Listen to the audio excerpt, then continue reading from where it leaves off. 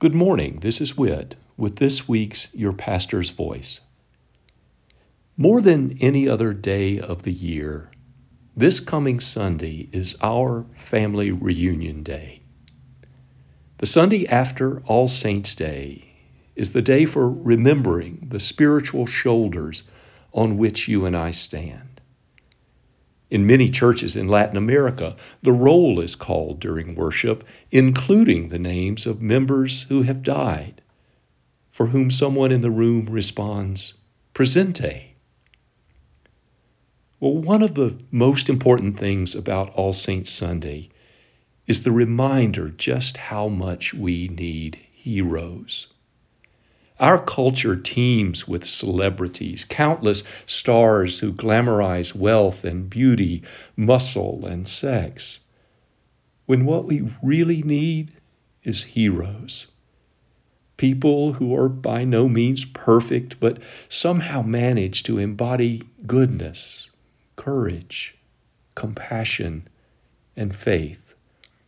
So much so that we might say they're even Christ-like. Frederick Buechner once wrote that in his holy flirtation with the world, God occasionally drops a handkerchief. These handkerchiefs are called saints. The church has its official saints, such as Francis of Assisi, and the church has its unofficial saints, such as your grandmother or my middle school youth minister. This coming Sunday, we remember them all. We thank God for them all, and we affirm that even now they are all presente. And then the other thing about this Sunday is what it wants from us. We can't just say, "Oh, she was a real saint," and be let off the hook.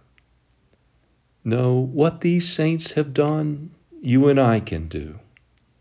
St. Francis gave away all his earthly possessions, yet his last words were, "I have done what is mine to do.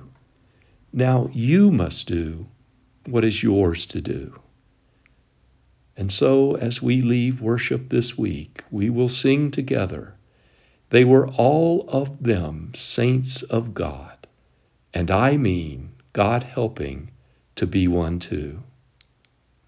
Friends, you are part of them, and they are part of you, and all of us are knit together in the communion of saints, God's handkerchiefs dropped on the world for the love of Christ.